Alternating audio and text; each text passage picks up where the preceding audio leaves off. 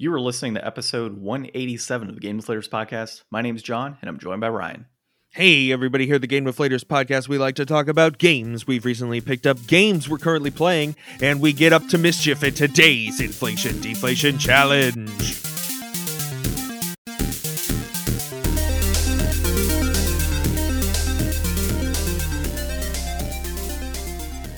So this week we played a little bit of Mischief Makers, or really last week. We played it right after most recent recording. And I played Mischief Makers on the N64. Ryan, I don't know how I feel about this one. Yeah, I was excited about this. I've always heard good things, and now I feel meh feelings, and we'll go over that today. Yeah, we will. But also in this episode, we're going to be talking about the biggest announcements from the Summer Game Fest that just took place. Netflix and its impressive, I would say, Ryan, impressive lineup of games and shows. So that's pretty good stuff. We're also going to talk about Microsoft planting seeds for cloud gaming. And we'll dive into our inflation deflation challenge at the end of the episode. But first, you can find this episode on thegamedeflators.com, our out-of-date website, on the podcast app you're listening to now, as well as other podcast apps, and on social media at Game Deflators on Twitter and at The Game Deflators on Instagram and Facebook. And Ryan, what do the people need to do? Leave us a review, like 6-7 stars. I hear they're reaching for 8 these days. Yeah, you could just whatever 10. You can manage. Yeah, you could do 10. You just leave it on 2 different platforms, 5-star reviews. It works too. All right. Well, recent pickups and currently playing. I will start. That first one doesn't count, John. Nobody cares. It does, because I'm picking myself up. So I got a pull-up bar, which was nice. Like the whole big setup in the that's on the ground versus in the doorway. So that's kind of cool. Just want to point that out. I got Magic the Gathering cards. What's different? Always picking them up. Although I will say I played a tournament last night, and I played a deck that actually does spank pretty good when it can go up against the right team, right match. I keep getting screwed every week, dude. I just keep going against the decks that are anti what I'm playing every week. Are you playing too into the meta? Or are you playing out of the meta? How are you getting?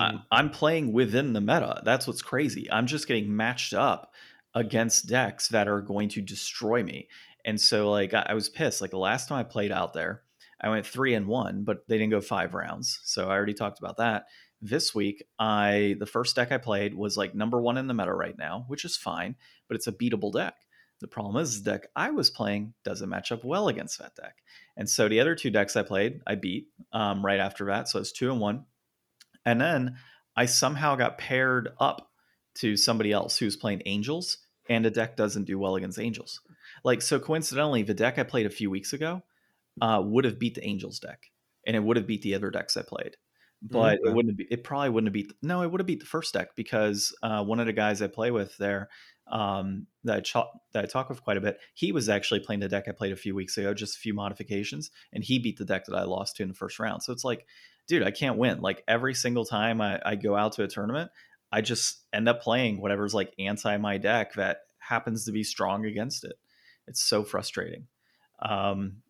So I don't know. I might also change shops that I play at, because I'm kind of getting pissed off at the way that they handle their prize support. It's just extremely inconsistent. I asked him, I said, hey, is it a pack per entry this week? And he's like, oh, no, it's not a pack per entry this week. I'm like, but the cost of entry has not changed. There's nothing different. We're still paying $10 to enter the tournament. And a couple weeks ago, you gave a pack on entry, and this week you're not. There's inconsistent. I'd rather leave with 1 pack in hand because of my $10 I'm playing than him prize it out the top 4, which you have to. And based on how they do their rounds, you could have 3 or 4 people that are 3-0 or whatever, or 4-0, and then when a couple people 3-1, and you're sitting on the outskirts of 3-1 because you had a poor matchup here and there. It's just the weirdest thing. So I'm really not happy with the way that they handle their prize support. I'm not happy with the way they structure their prize support on a week-to-week basis. A lot of shops, at least in my past that I've gone to, it's a standard, and we saw this with Athoria, right? Athoria, you go in, it's hey, we're doing draft this week. It's a pack per win. It's a pack on entry. for at least, pack per win. But if you're like last place, you get a pack because you entered, right? Like everybody leaves with at least something. And while it's not a super competitive scene, which I like the super competitive scene, there's consistency on that.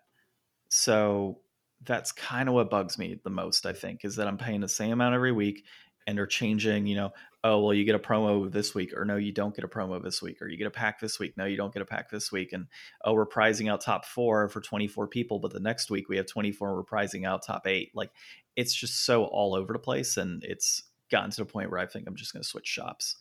So that's where I'm at with that. The other thing I picked up was 2 monitors. So I got 2 27-inch 1440p monitors for the computer. And I think they're 175 hertz for these monitors.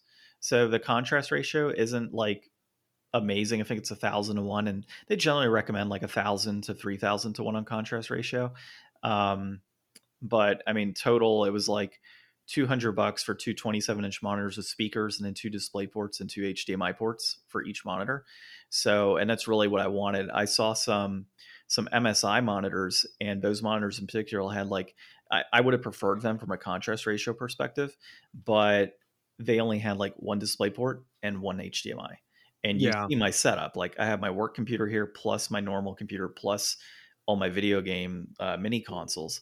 So I realistically do need, the extra display port and the extra HDMI. So now I could technically run, 2 display ports for my standard laptop for work, and then I can do 2 display ports coming from my regular desktop once I get a new graphics card.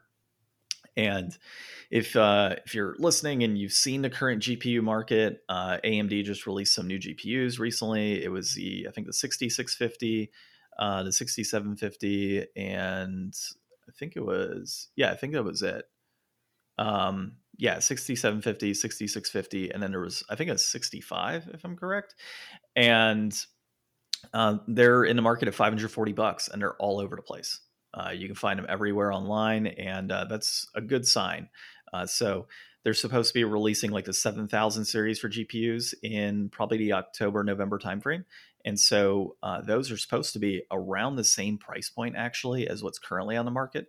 And they're supposed to be about 4 times as good as what they have currently in the market. So I'm hoping to see either a price reduction in the highest quality GPU that they have currently when the new ones release, or seeing enough in the market in October, November to pick up a new GPU of the 7000 series. So I know I had this conversation, dude, like 2 years ago, and I didn't get my hands on GPU. So I am 100% getting a GPU, whether it is this current generation or the next generation coming on October. I'm going to have one by October. So same plan as last time. Well, yes, except you got to consider that last time the GPUs came out at an affordable price, and they were about as powerful as like the 2080 Ti from NVIDIA. And the Ti at the time was still running like $800 or something, like some stupid price. Whereas these newer GPUs were sitting at about the same quality and were like hundreds of dollars cheaper. So they're supposed to be releasing GPUs at a very good price point in the next round that comes out. And so I'm really hoping that, even if those like sell out quick, I can today get my hands on GPU if I want to. It's just not the one I want. And I'm not about to drop $800 on a GPU that's going to be outclassed by the entry level GPU in the next series coming out. So that's kind of where I'm at. But we'll see, dude. It's, I'm not doing any PC gaming right now. I got the PS5, but I got the monitors. That'll all be set up here pretty soon. And then when I get the GPU, I'll be ready to go. So, and then as far as what I'm currently playing, so I finally beat Ocarina of Time. Tell me about Elden Ring. Elden Ring. I just told you I beat Ocarina of Time, and you're like, Elden Ring. Yes, that's what I'm waiting for.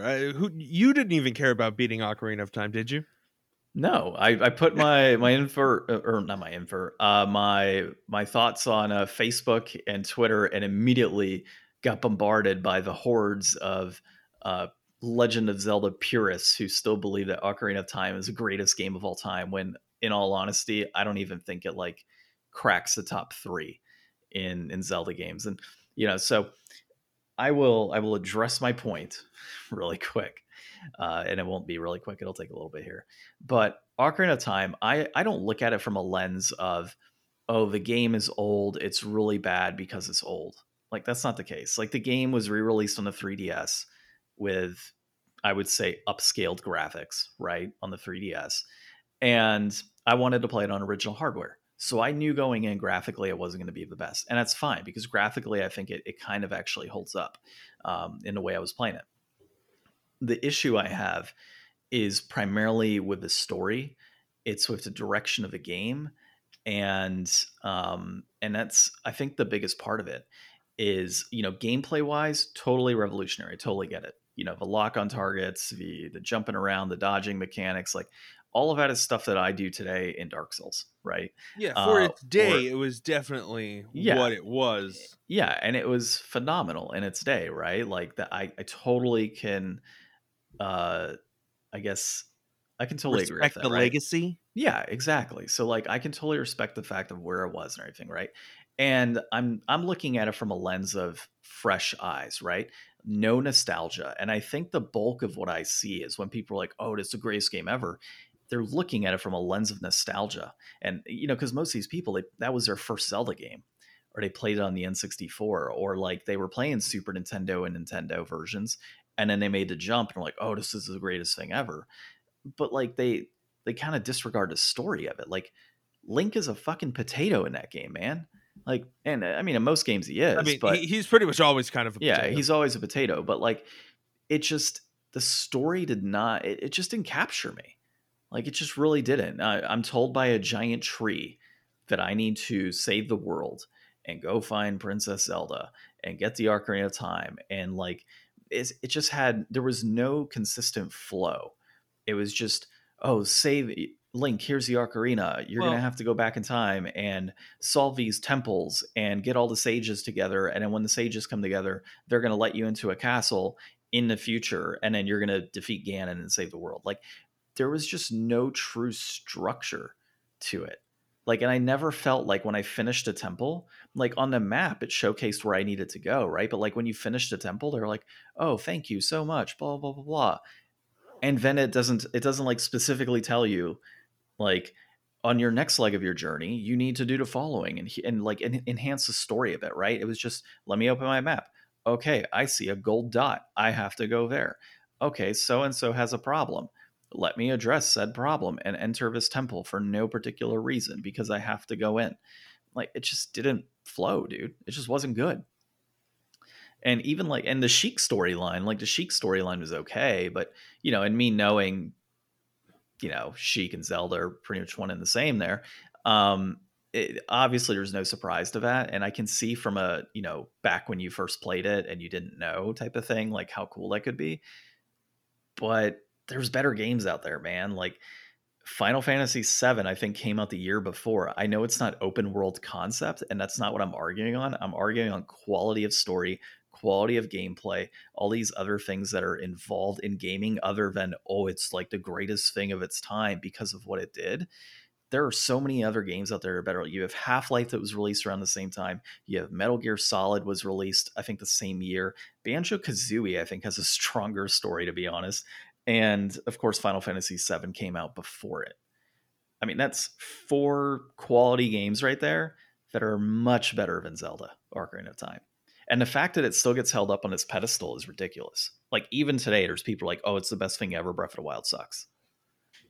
Like, yeah, that's I the got to issue. agree. I mean, I didn't even make it all the way through the game. I don't really think I agree with you on all the points. But I definitely think that, more modern audiences and probably audiences going on into the future, like if this missed you and me and this was like a game of our generation for sure, then I don't really think there's a lot of chance that, down the road, as legendary as this game is, it's really going to live up to that status for younger and younger generations. And it sometimes when I think about stuff like that, it makes me even think like, we're working so hard, a lot of people are, on game preservation, but a lot of these games that people are like trying really hard to preserve, like in the future, it'll be great to have that knowledge around, but I mean, it's not going to make a huge difference to a whole lot of people. It's Well, going to become more and more niche. Like there will be a day where, you know, the Legend of Zelda is like, you know, not relevant anymore probably, and at that point people will talk about this game, and people just kind of won't even really play it. Like I'm sure there's a lot of like really stellar arcade games that really mhm. helped establish and build video gaming that I'm sure people even nowadays don't even go back and play very often. Well, and I want to bring up also, you know, I think this particular game is overrated. I haven't played Majora's Mask yet, but like Wind Waker, I love Wind Waker. Yeah, me too. I've heard great things of Breath of the Wild. I haven't played Twilight Princess, but I'm You sure that haven't one's played Breath of the Wild? no, dude. I haven't played it because I haven't bought it yet. Like it's one of those games that's just kind of sat there and I just haven't dove into it. I got so many other things in the backlog. Breath of the Wild's just not at the top of that list. Yeah. So, which is crazy because the game's been out so long. Like I have actually, I have it on the Wii U, but it's sealed Hmm. on the Wii U. But like I had a guy the other day to, I'd mentioned in my post, like, all right, time to play Elden Ring. The guy's like, oh, Souls games are overrated, my guy, not Oh, Legend I of saw Zelda. that. And I Yeah. was like, and I'm like, I didn't say Legend of Zelda games are overrated. I said this game is Yeah. overrated. And you know what? Like, yeah, Souls games are overrated, but there's some consistency in them. And there's also different storylines that you approach every single game. Okay, And no, don't I don't know that I would go. what, the storylines that are different? Well, There's the what, storylines consistency? are all just dude at the end of the world lighting the fire or not lighting the fire. No, I mean, There's an undead village in there somewhere. I mean the development of the different characters and such within each respective area. Like so far, I'm still trying to get a hold of the lore and storyline to Elden Ring right now, but they are extremely hard to follow. Yeah. Like you What? have to watch videos to Yeah. understand the lore of that stuff. Whereas like Zelda, I didn't need to watch a video on Ocarina of Time because it was that bland of a story and that simplistic in what was happening. Elden Ring has like deep lore, or not Elden Ring specifically, but Souls games generally have some very deep lore tied to them. I will say though, out of all of the Souls games that I've played, I think Sekiro is um, I would say the most fleshed out one, It's the story most wise. directly narrative. Yes, and I still think it is the best one out of the entire. Like even after playing some Elden Ring so far, I'm like level 29. Sekiro is still by far my favorite. I think the big difference is like in most of the Souls games, like you feel like everything's already happened and you're just kind of coming upon the aftermath of Yeah, most things as things are winding down. Whereas in Sekiro, like you're like kind of in the middle of the action, like you're trying to save the Emperor, like the war is happening. yeah, exactly. And like Elden Ring and the experience I've had so far, I just got to Godric. I don't. Did you go against Godric or Yeah, dude, no? I got like I'm level like 94. I'm like 100 hours into the Oh, game. damn, dude. Okay, yeah, I'm only like level 30 and I'm at Godric right now. Would But you start as? samurai. Ooh, Yeah, so I'm very much strength and vitality bows. right now. Um, No magic. some magic, not much. I haven't picked up a staff anywhere to be able to do any of my magic. Hmm. So that's what I'm waiting on right now is finding a staff because I do have a healing spell. My faith is up high enough that I can do some healing if I want to, but I don't There's have a staff. I think it's like the meteor staff or something like that. That's like just like top tier low level staff. I'll have to look into it. I did beat. It took me a little bit, but I finally got used to whatever his name was, the big knight, the tree guy. I forget his name, but he's like the first boss that you face, like that mini boss. The horse sentinel, Yeah, the Sentinel, Tree Sentinel, I think is what it is. tree sentinel. Yeah. Yeah, so it took me a little bit to beat him, but I finally did. So it was fun. I had to level up quite a bit. The first boss that I came across was I don't even remember. The guy in the cave. No, not the guy in the cave. Although I did beat that one pretty quick. The guy in the cave, but no, there was a no, not the guy in the cave. You're talking about the spider looking thing. No, there's like a wolf guy in a cave, like right near the beginning area. Like it's over by those soldiers that are like in the forest, kind of on your way to that first soldier encampment Oh, where I you know where get that. like the spirit Yeah, ashes and stuff. I know where that cave is. I haven't actively explored that one yet. No, I'm talking about the first boss after you go through, like, as you're making your way up to Stormvale Castle. It's the first boss that's in there. So I forget the name of it. But I had somebody actually was able to get summoned into my game. So I'm like, okay, cool. Like Hmm. I'll jump in. The mistake I made though is I put down my soul sign to get summoned into somebody else's game so I could ramp up some runes, because I guess there are runes in this game. And I leveled up, and I think I leveled my way out of being able to help people out in that particular area. Mm. So that kind of sucked, because I could have just stayed there and consistently had people, like, getting 3,000 souls every boss battle, but didn't work out that way. But no, so I got the Godric, and I took down his first form as we were talking earlier. And then right after I hung up with you, where I'm like, hey, I'm in a boss battle right now, I called because he was in the process, like, adding the dragon to his arm. Yeah. And at that point, I was like, oh, yeah, I'm fucked. So I'm going to have to figure out how to approach that one. That's a close combat type of battle, from what I've seen so far. And, the fire just kind of like really messes things up. So, You'll have to send me a picture of your map. I want to see like how much you've explored so far. okay. Yeah, I could take a quick snap on, screenshot, send it to you. But yeah, so Elden Ring so far has been interesting. Um, the parry is not what I expected. It seems like certain shields allow you to parry versus others, is what I've kind of gathered. And each shield has its own respective abilities, or not. So, like the little shield, I know I can block with it, and then I can hit R2, and that will allow me to do not a, I guess, like a counter attack, but I haven't figured out how to parry in this game, dude. Like, it's been difficult so far. So that's something I'm going to have to kind of practice on, see Did if it's you within the shield or if I have to do it manually. did you get the whetstone knife? Yeah, I did. So I have the ashes that I've been equipping and such. Because you can change out like what's on your shield and stuff. Yeah, no, I know. Um, so I do. I don't think I have anything that can equip to the shield yet. Is the issue I have? Everything is a sword based. Oh yeah, I think it's called there's one that's no skill, which will let you use your weapons, Ash Hmm. of War instead. Yeah. The problem I'm seeing is that when I include my Ash of War on my weapon, is I can't have my shield in hand while I use it. Well, that's what I'm saying. Like there's an Ash of War you can put on shields that's Hmm. called no skill that makes it so it doesn't override so that you can use whatever your weapons Mm. Ash of War is while still having the shield equipped. Gotcha. Yeah, I haven't come across that one yet.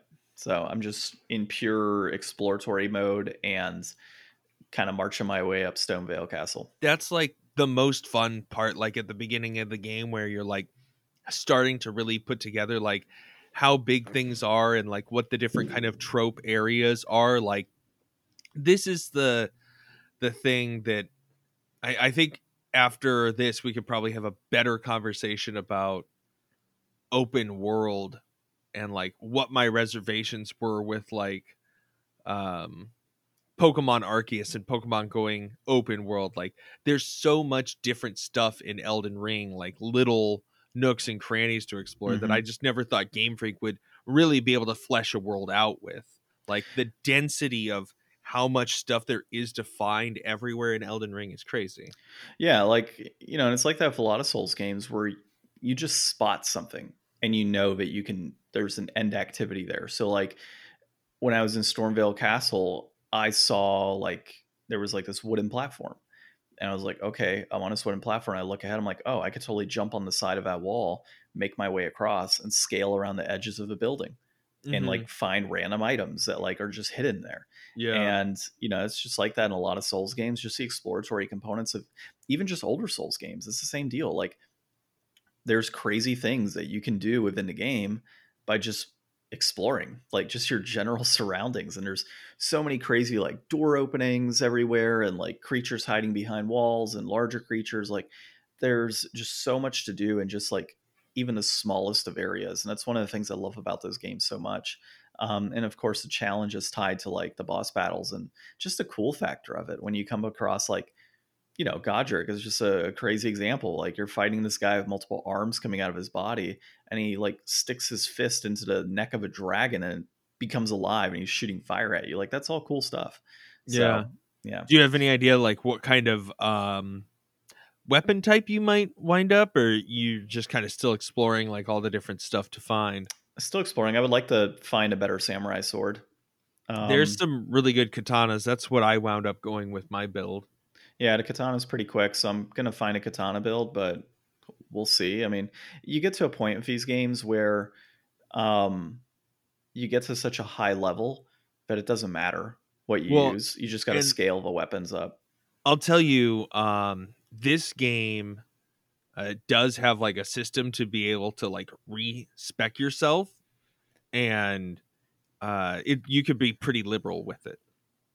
Yeah, So, if you like, I definitely sold a bunch of weapons and stuff and made some choices because I was deliberately just going to stick with the build that I wanted. But yeah, if there's ever anything that you're like, hey, maybe I would want to try this out later, you're definitely going to have an opportunity where you would be able to respec fairly easily. gotcha. Yeah, I've got whatever the first katana is that you start with right now, and I haven't done it yet, but I got the blacksmith tools and all that, so I could totally like increase its strength and such, and that might help me in my current situation where I'm at, because like without any sort of help other than summoning some dogs, right? I was able to take Godric down to about half life. You haven't On my upgraded your weapon at all? I've only added a +1 to it. Oh, wow. Yeah. So I've gotten as far as I have on just a +1 starter weapon. So it's been kind of challenging just that alone, but I might upgrade it and such because right now it's just accepting runes. So I might get to a point, before it starts taking items and just increase its power and see if that helps a bit just to progress the story a little more. Mm-hmm. Yeah. But okay, so I talked a lot. Yeah, What did just you a wee pick bit. up? Yeah, what did you pick up? So I just picked up the quarry Oh, because sweet. we did not end up getting the exchange done for Beyond Two Souls, Mm-hmm. and we wanted something to play. So we started that. We played, I think, just like the intro part, and I definitely screwed up and made some poor decisions. Mm-hmm. But you live with the path that you choose.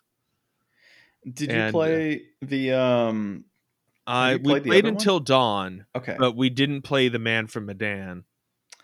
I haven't played that one either, but I want to. I think all I three are heard out that now. one's not super great. Oh, gotcha. I'm pretty sure all three are out though. What? It's like a whole series. There's three of them. Those games. The ones that we just went through and named all three of them? The Medan one? Oh, there's more to the Man from Medan? Yeah. Oh, okay. Like it had DLC or something? No, there's like, hold on, let me find it. Okay, so you had the Man to Medan, but then there's also like two other games. Oh, I don't know. I never heard of Yeah, it's anything. the Dark Pictures anthology, Hmm. I think. Let me double check. Well, anyways, the Yeah, quarry is sorry. fun. Hold It's a little on. quirky. Hold on, I've got it right here. Yeah, so Dark Pictures anthology is House of Ashes, the Dark Pictures, and then I guess the Man to Medan. Huh. Or yeah, House of Ashes, and then Dark Pictures, Little Hope, and then the other ones. There's three of them. Okay, yeah, I hadn't even heard of those other two. Yeah, go on now. It does have a little like kind of uncanny valley going Mm-hmm. on. I was kind of hoping that you know, more of that would be ironed out. Like it's still not perfect, but it still looks really good. Like it's not bothersome. The voice acting and the characters so far seem interesting.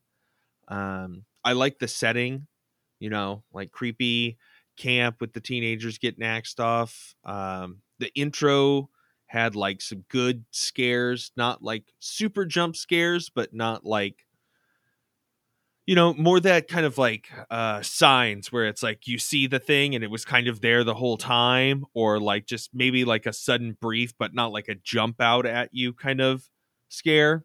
Yeah. So I'm digging that. I keep thinking that the direction like indicator for which way to, react Hmm. is just the circle button, but there's like a circle ring closing in around, and then once it hits a certain point, then it shows you the direction to go in. So it gives you like a moment of anticipation. But I just keep hitting the circle button like as soon as I can as a reaction. Yeah. Um, and then I'm like, oh wait, no. So it's fun. We're having a good time with that. I look forward to playing more of that. And And then, you're playing another game right now too, aren't you? I A mean, mobile game? huh? A mobile game, right? Oh, yeah. So we're going to talk about this in a little bit, but I just did my first next Netflix game. We're going to talk about the Netflix shows off some game stuff, and there was a game Poinpy Hmm. by Devolver Digital. Um, and the guy who made Downwell, which is a really fun like falling game. This is like a jumping and going up game, Yeah. and you're like this little dinosaur thing, I think, and there's like this big cat snake dragon thing chasing you upwards, and you kind of like just bounce off walls and kind of fling yourself like what is that, Ori? You do Yeah. kind of like an Ori fling, or kind Uh-huh. of like Angry Birds arc launch but vertically, Hmm. and you have to jump into different fruits to make a recipe, and then when you land, you smash all the fruits into juice and feed the cat thing, so it gets less angry as it chases you. And then if you bump into something, you get hurt, or if you don't feed the cat thing in time, you get hurt. As you go through, you get like more jumps, more life. You get like accessory things that you can equip that do minor changes, like make double fruits appear or make you jump higher. So far, so good. I think that I didn't really expect much from Netflix gaming. Mostly, I was thinking of Netflix gaming like on console. And I was like, we should do a Netflix game for an inflation deflation just to check it out, because I'm sure neither of us have ever tried it. Well, I mean, you have Um, now.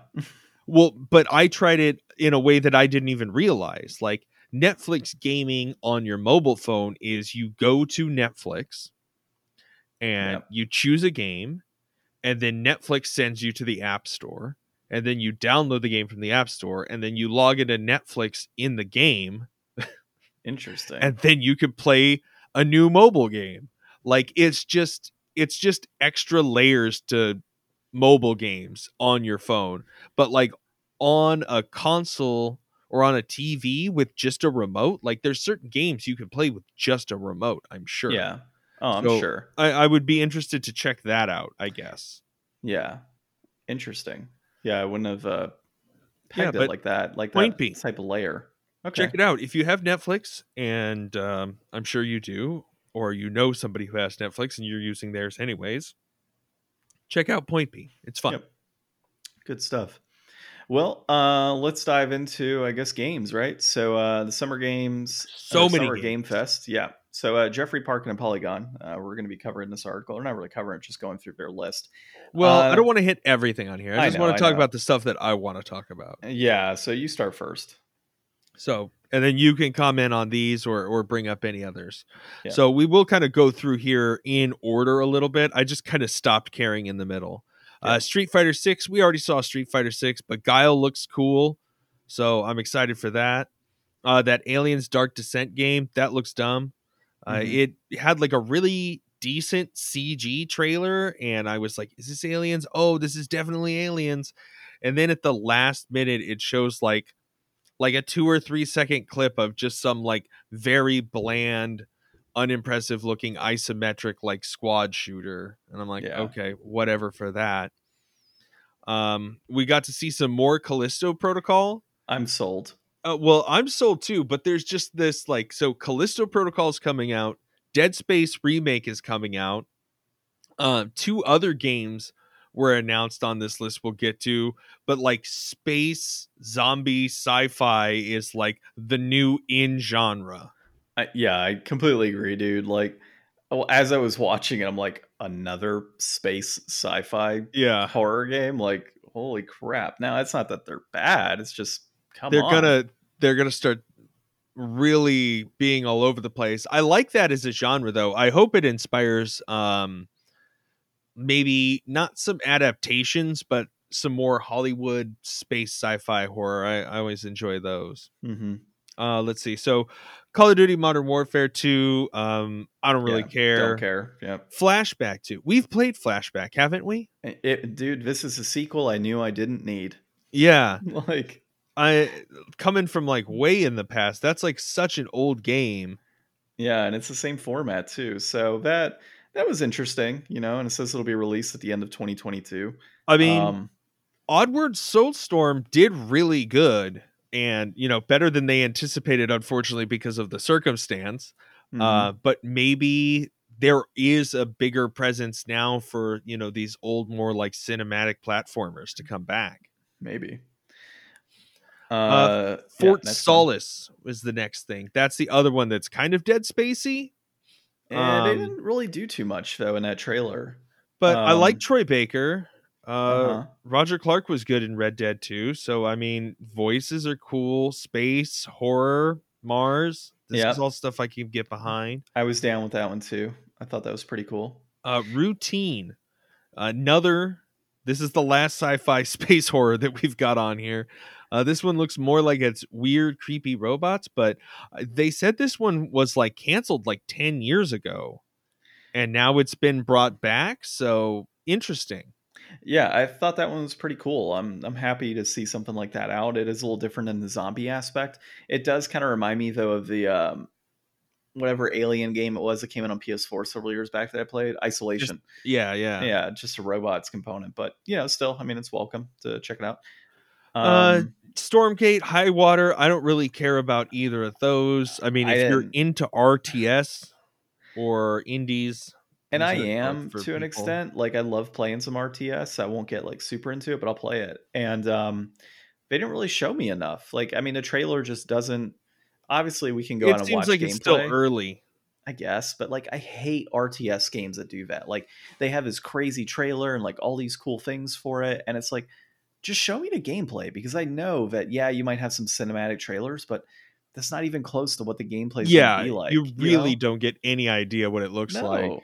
So Yeah. like, show me gameplay. I don't care about a trailer. High Water looked interesting, but The it's not my style. the next one was so good. The Goat Oh yeah, Simulator 3 trailer, like nerfing all the people thinking that it was going to be a Dead Island trailer or something. yeah, That was hilarious. yeah. I absolutely liked the approach on that, and I am not somebody that has played a lot of Goat Simulator. I've Me dabbled in it in either. the past, but it is a hilarious concept, and the fact that they trolled Dead Island like that was perfect. And if you missed Goat Simulator 2, go find it. Yeah, Next, Marvel's Midnight Suns. I don't know, not really the game for me, but apparently this is going to be pretty good. yeah. Cuphead. I like Cuphead as an idea. It was kind of a hard game for me, so I don't know about that. It's a hard game for everyone. Yeah, Honkai and Zenless Zone Zero, those are more mobile games. TMNT, this one I want to talk about. TMNT Shredder's Revenge. Well, hold on. Zenless Zero, I thought was uh, Zenless Zone Zero. I thought it was pretty interesting. I don't think it's a mobile game, is Yeah, it? it is. It's the same people that did Honkai and Genshin Impact. It's just a new No, that's. setting. Oh, I see. I don't know. I thought it was pretty cool looking when I watched it. Shredder's TMNT, Shredder's Revenge. Revenge. Casey Jones, awesome. John, this is going to be on Game Pass. I'm going to bring my Xbox over and we're going to play this. That works for me. One Piece Odyssey. I love me some One Piece these days. I have never played a One Piece game other than the like Arena Fighter on GameCube. This is going to be an RPG. Maybe I would play a One Piece RPG. Well, I don't know. there's several One Piece RPGs out there already, and I own a couple of them. But for me, like, I haven't watched One Piece, and I really want to. So it's like every time I see a One Piece game released or some sort of announcement, it gets me in this mood of like, I really need to just start One Piece and just start watching it from the ground up. And I just never do. I don't know what it is, but like, it's so Well, I mean, there's intriguing. only Like, like 800 plus episodes or Yeah, something. that's fine, dude. I can get. Dude, come on. I went through 800 episodes of The Simpsons. You don't think I can do 800 episodes of One Piece? Yeah. Like I Well, did I that. mean, the thing is, it's not all in English. Oh, really? No, I think somewhere in like the six or seven hundreds, they haven't gone full English.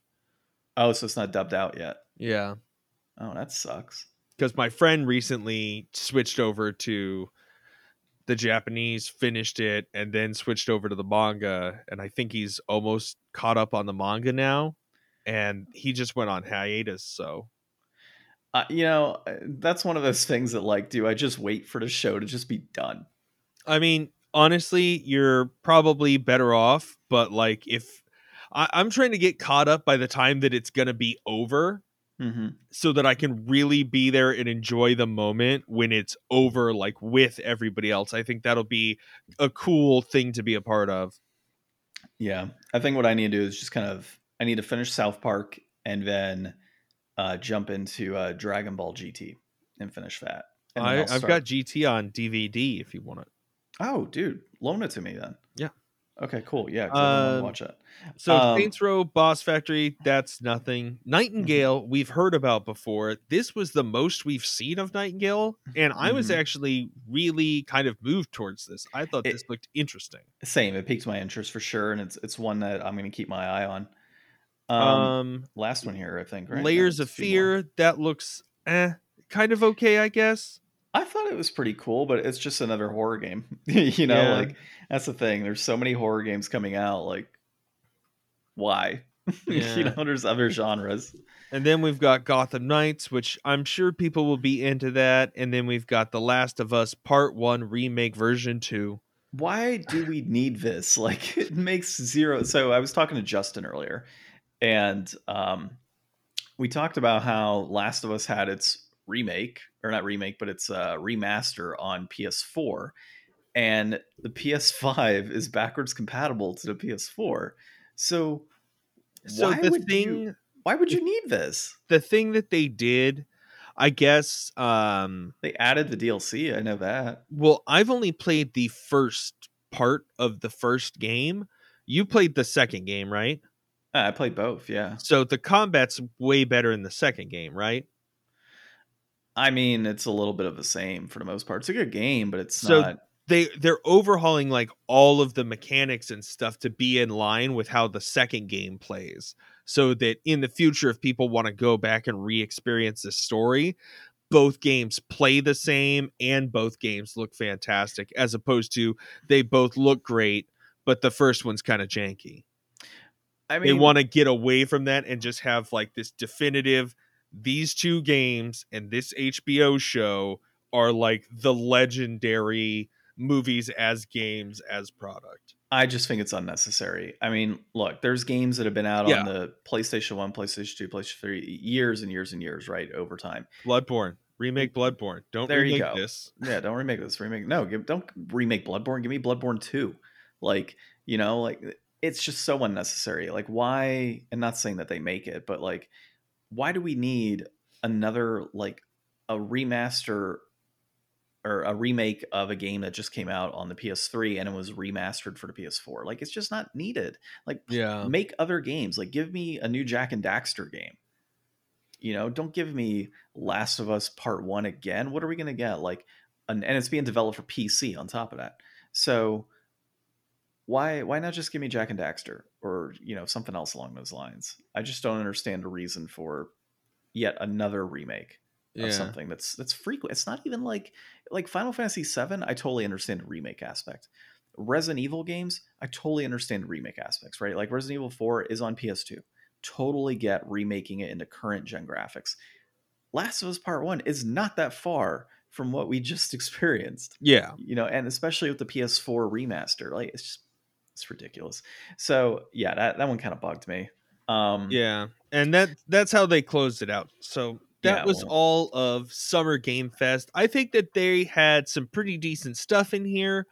Overall, I don't think it's like the best conference thing I've ever seen, but I mean, I think that Jeff's really put on a good show, and I think that as we go on, it will eventually just kind of help to replace E3, because Hmm. I think that it's got enough traction. The people are so grateful to him, like, and really like being able to like go there on stage and present that, there too. And it's not as much pressure. Like, it moves a lot quicker than things do at like an E3 conference. So I like it.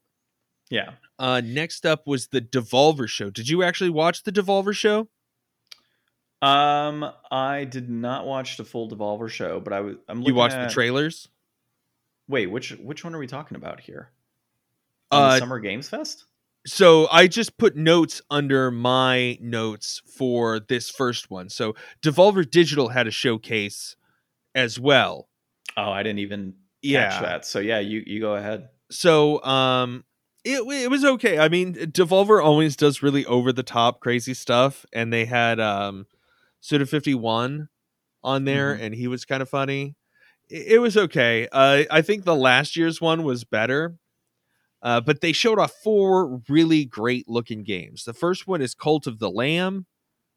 I don't know too much about it. It's um I didn't really pay too much attention to that one, honestly. It looked cute. It looked like there's you're a lamb and you're trying to save this pig that's been kidnapped by this cult in this town.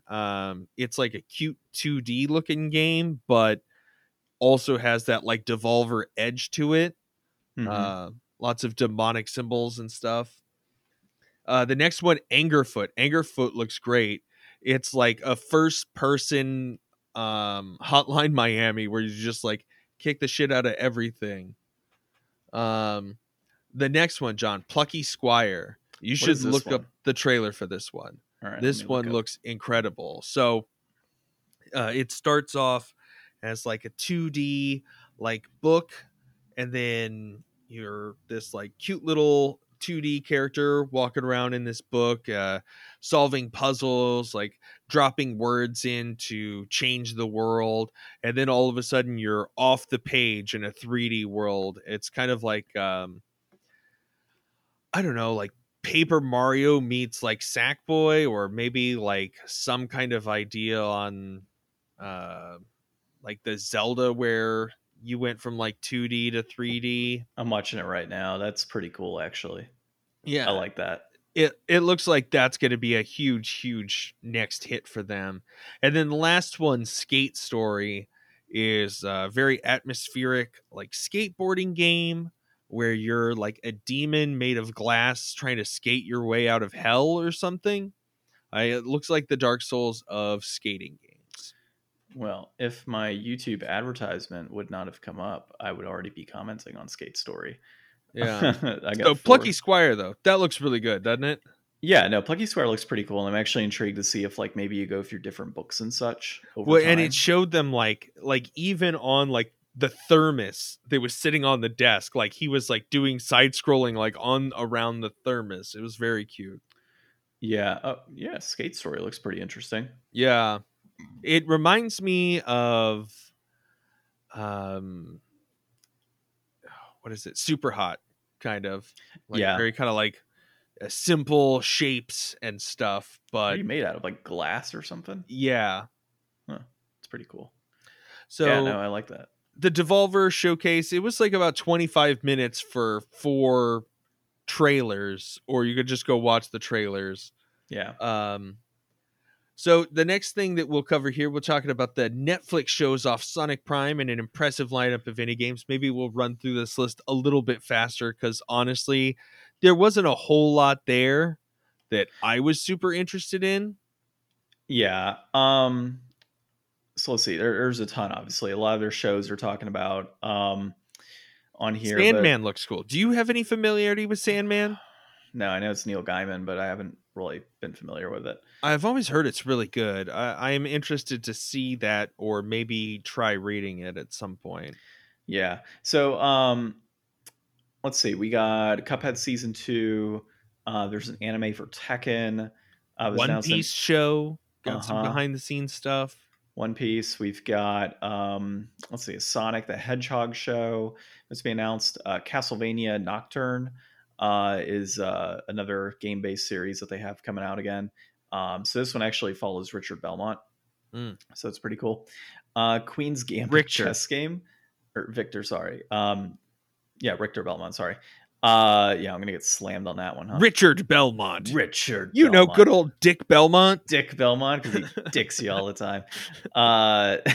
He's got a whole different kind of whip. I've had quite a morning, dude. Okay, so Queen's Gambit, chess game, which I thought was kind of lame. Well, they made it. They did made you it watch look the like trailer? Yeah, they made it look Like- like this super cool game, but I'm like, Is- it's just chess. As good of a, like we were talking earlier, like if I'm going to go on my TV and play chess against somebody, I mean, that's as good as you're going to get. Really? Yeah. I would not expect anybody else but Netflix to have put this much attention to detail and time into a chess game. I So guess. more power to them. There is a Shadow and Bone RPG, which, if you have not watched Shadow and Bone, it's pretty cool.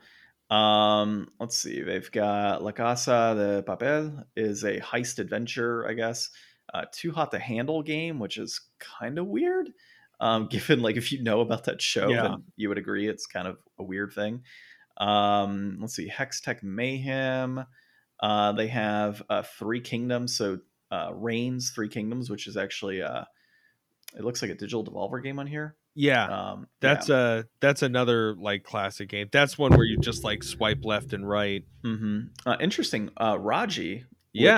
which is going to be a hard release. Coming to our friend Premium Edition Games. Yeah, so that's pretty cool. So you can get a Premium Edition Games version and play it on your TV, I guess, or your phone. I think Test it is it a out mobile there game. and then buy it. You got Point P, which you played Yep. and it's a talked good about one. earlier. There is Desta, The Memories Between, which is a turn-based strategy game. We've also got Alto's Adventure and Skate City developer Snowman. Or no, sorry, that's from Alto's Adventure and Skate City developer Snowman. Lucky Luna is the title of this one. And Lucky Luna actually looks pretty cool as I was watching that one. So if you haven't seen the trailer for Lucky Luna, check that one out. And then in general on here, they talk about Netflix has plans for 50 available games by end of year. Like they're going all in, dude. And it seems like a majority is going to be on mobile. And if they're able to get, you know, I guess I never really gave them credit. Like I always thought that the games that they were going to have on there were just going to be like Angry Birds and stuff that you already know about. But like the fact that like, I'm not saying that like Point B is like drastically different than those types of games. It's still the same kind of type of game, but it's like a good game with you know, a good history, you know, a respectable developer that usually puts out quality products. So like if they're able to get more things like that, and Raji, you know, even developing their own like this Queen's Gambit game, like they're really putting way more effort into this than I ever thought that they were going to. So I really think that Netflix is gonna go much further in this than I expected them to. So yeah, it very much surprised me when I was watching the trailers for those things and like just reading into that article, like what was going on. And then obviously their commitment to gaming by bringing on TV shows as well. So like it's becoming a one-stop shop in a sense where, okay, cool, like I'm going to watch some Castlevania and then, oh, cool, I'm going to watch some Sonic. All right, well, let me go ahead and play some Raji or let me play Lucky Luna. Once they get to the point where they have a killer IP that they've developed that they can release day and day with a series, and both of them are successful, I mean, at that point, the door really opens up to them to have like an experience that nobody else really has. Like, you know, it takes a lot for the stars to line up for like a new company to have, you know, an IP, a place to show that IP, a place to play that IP, and all of them are all in-house. Yeah. And they could really do all of that. Yeah, they can. They're definitely set up for success with that. And or then, maybe not in-house, but they could license all of it and make it work in a way that, you know, I think is more than we thought. So good on Netflix, I guess. Yeah, for sure. Well, diving into more of his cloud gaming and just the different competitors that are out there for this market. So Microsoft is planting seeds for cloud gaming supremacy, and that's Daniel Howley at Yahoo Finance. So, really covering that. Microsoft is poised for a lot of success here within the cloud gaming space by going ahead and the recent announcement of putting applications essentially on the new Samsung TVs. We talked about the Project Keystone. I'm wondering if that's even going to be a thing, that whole dongle, given that, if it's going to be on Samsung TVs and potentially more TVs down the road, and there's going to be people that are going to want that on their TV, right? Or organizations. You're going to have Toshiba and TCV and all these other companies out there that are going to put this application on there. Without a doubt. They're going to need to be competitive against the Samsung. And it's interesting. You'd brought up Netflix kind of set up for success, but Amazon too, man. Like I see your notes here, so kind of steal your thunder. But like I also didn't realize that Luna was free on Prime Yeah. if you had Prime, and they're in a similar position because you have Prime Video, and you had like, what happens if they decide, hey, we're going to release The Boys in an action game? Mm-hmm. After the crazy success that series has had, or some of the other like Prime shows that are out there that have been pretty decent. Video games tied to those, like they're also set up in a way that are going to be super successful. But I think Microsoft is going to be number one in this space, predominantly because of what they've been able to do with Xbox Game Pass. They've made it super affordable. They've brought in tons of different developers to obviously develop for us. They've purchased organizations to develop games as first party as well as third party. So they're really going to be a behemoth in this space. And most likely moving forward, I mean, I predicted a while back that I think they are ultimately done with hardware after this set of Xbox is out, and they are likely going to move into more of that cloud gaming space and potentially putting their games on competitors like Sony and Nintendo and such moving forward. I Well, think and that's why. Oh, go on. this partnership with Samsung, I mean, cloud gaming on Samsung, Yeah. like if it's going to be pre-installed on Samsung TVs, I'm guessing next year's Samsung phones come with Game Pass pre-installed as well. Why Hmm. not? Yeah. Exactly. And what are you going to do, Sony? Like, you Sony got to. has to at least put their technology into their Bravia line of TVs. If they don't respond to this by doing that, like they're already going to be a stage behind in their own tech. They're already a stage behind because you know their tech right now, like you can do the new Sony whatever you're doing, right? You could do it on your PS4, your PS5, and you can do it on PC. Like that's it right now, right? And which is fine, except for the fact that they are priced at a higher price point than Microsoft is right now. I think to be able to do all of that, it's like $17.99 a month. So they're priced higher to Microsoft. Microsoft has some great studios now. Yeah. I it, Do it's we not a good know? spot for Sony. Do we know if Sony, so like another thing they mentioned in here is how Microsoft is going to start allowing subscribers to be able to play certain games that they own and have purchased through the cloud streaming, not just the only on Game Pass games.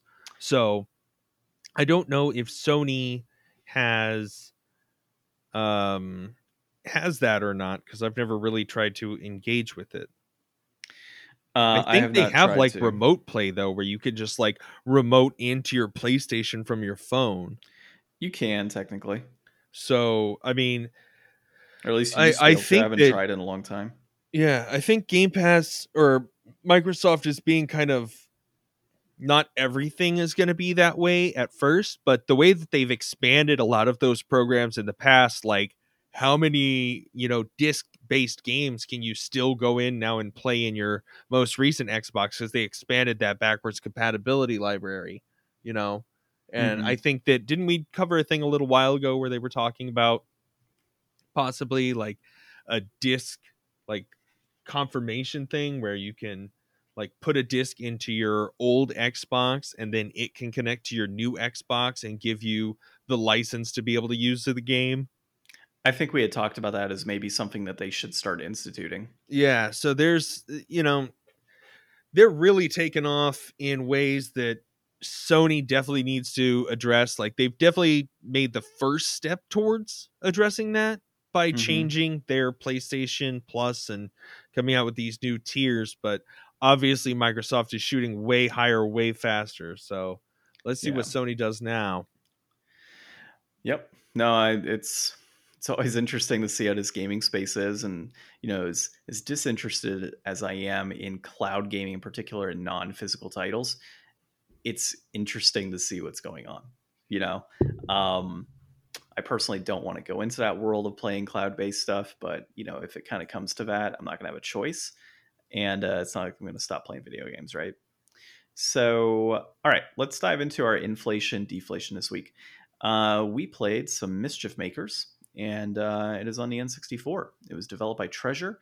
It was published by Nintendo. Not is it Nintendo, Ryan? Is that your Yes. purposeful like trying to mess me up? Okay. So published by Nintendo, directed by Hideyuki Suganami. Pretty sure I got that. And it was released in October of 1997. It is a platformer. And I will quickly just kind of read off the wiki. You play as a robotic maid named Marina, and she journeys to save her kidnapped creator. The story takes place on the planet Clancer, a world on the cusp of civil war due to the actions of the Emperor and his Imperial forces. The Emperor brainwashes Clancers to kidnap the visiting robotics genius Professor Theo. So that's kind of a general concept. This game in particular, reception wise, was mixed.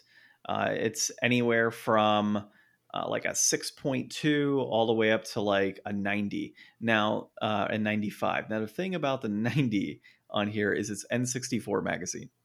So, not exactly a reputable source, I feel, given that there's a little bias there, right? But when you start looking at things like IGN, uh, GameSpot, even Nintendo Power, oddly enough, the game is below a 7 in overall reception. Game Informer is a 7 out of 10.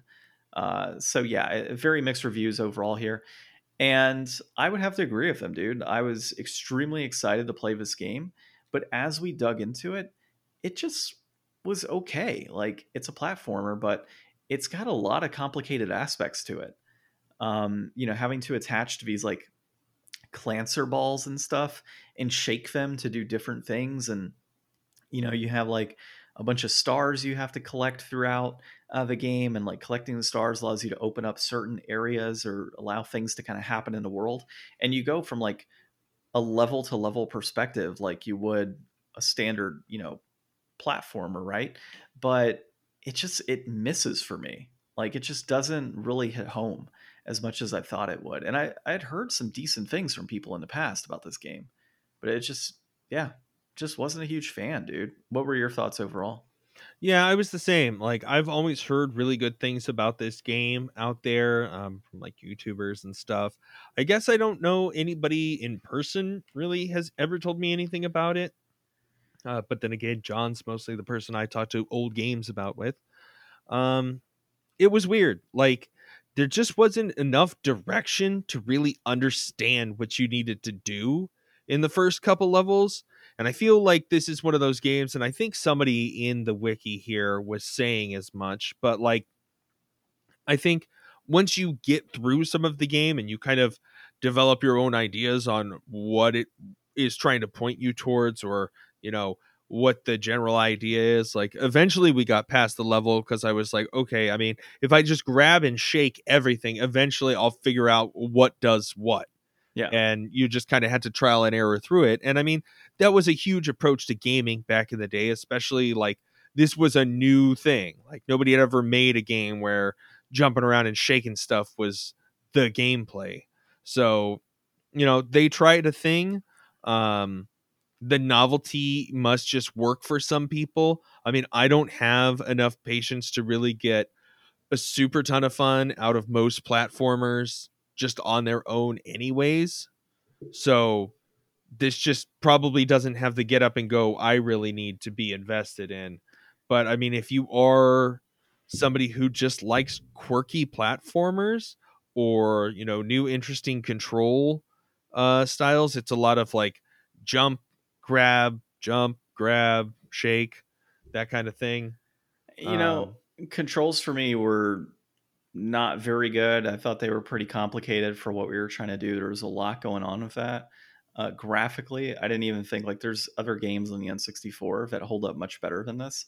I just, it was super muddled. There's a lot of other platforms you can play out there that are better quality. And you're right, story wise, it's just like, yeah, we kind of got the gist of what was going on, but it wasn't like super intriguing, right off the bat. And we went through quite a few levels. Did we? I thought we only did Yeah. like 4. No, we went through like I think up to 5 or 6 on that first area.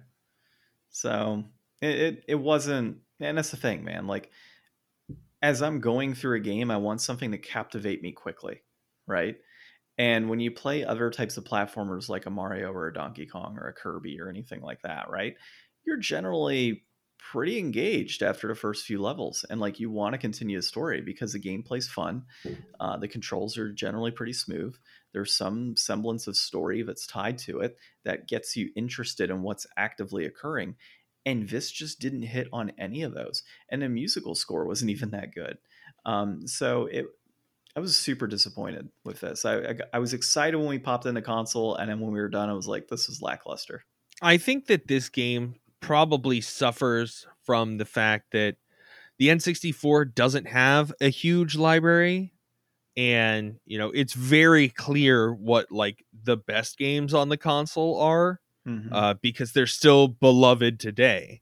And I think this game kind of falls into kind of more of the middle of the pack, where you know once you've played everything else, this is probably some place that you're gonna wind up landing on, and you know half the people are going to be into it, because it is just another N64 game that they've never played, or it doesn't have a lot of competition for people. I don't know. I don't know what I'm trying to say. I'm trying to I get basically, I get yeah. what you mean. Like it's just, yeah, there's a smaller library in N64. I totally get that, and this is a fallback. At the end of the day, like when you don't have much else to play on the N64 and you want to try something new, this is honestly just a fallback. And there's not a whole lot of other platformers, I guess, on the N64 that are like this. When I say there's other Anywhere. platformers you There's can no play, Mischief Makers 2. yeah, but Probably for good reason. and there's other platformers. There's just not necessarily one like this. And we're talking in a world of 3D platformers. This was a 2D. During that era. 2.5D, I think they call it. Yeah, that's true. It's not that great. So brass tacks on this, man, you're looking at complete in boxes sitting at 160, 165. It peaked at 204 in 204.70 in September of last year. It is trending downwards. A loose copy right now running at 38.73. That peaked in March of this year at 41.49. It's trending up. Our rating on this, I'm gonna say inflated, dude. Yeah, me too. I mean, it may be it's a cult classic is what it kind of comes down to. It may be a cult classic, and it may not have I looked at the list. I looked at the list on price charting. I looked at what was just kind of below it and what was just kind of above it. And you can buy way better games on the system for less. Yeah. And you can buy way worse games for more. Like, I guess I just think that $38 is just too much for me to spend on a lackluster N64 game. Like, it's definitely inflated, I think. Yeah, 100% agree with you on that. All right, well, I have no idea what we're playing next week. We'll figure it out, though. Yeah, we'll figure it out as always. We will look at my magic shelves and just pick something off of the shelf. Maybe I don't know. We got to see if that One Piece RPG. Maybe we can play around that. Or here's an idea: the demo for what's it called? The Hellsinger game, Metal Hellsinger. Oh yeah, it's out. The demo.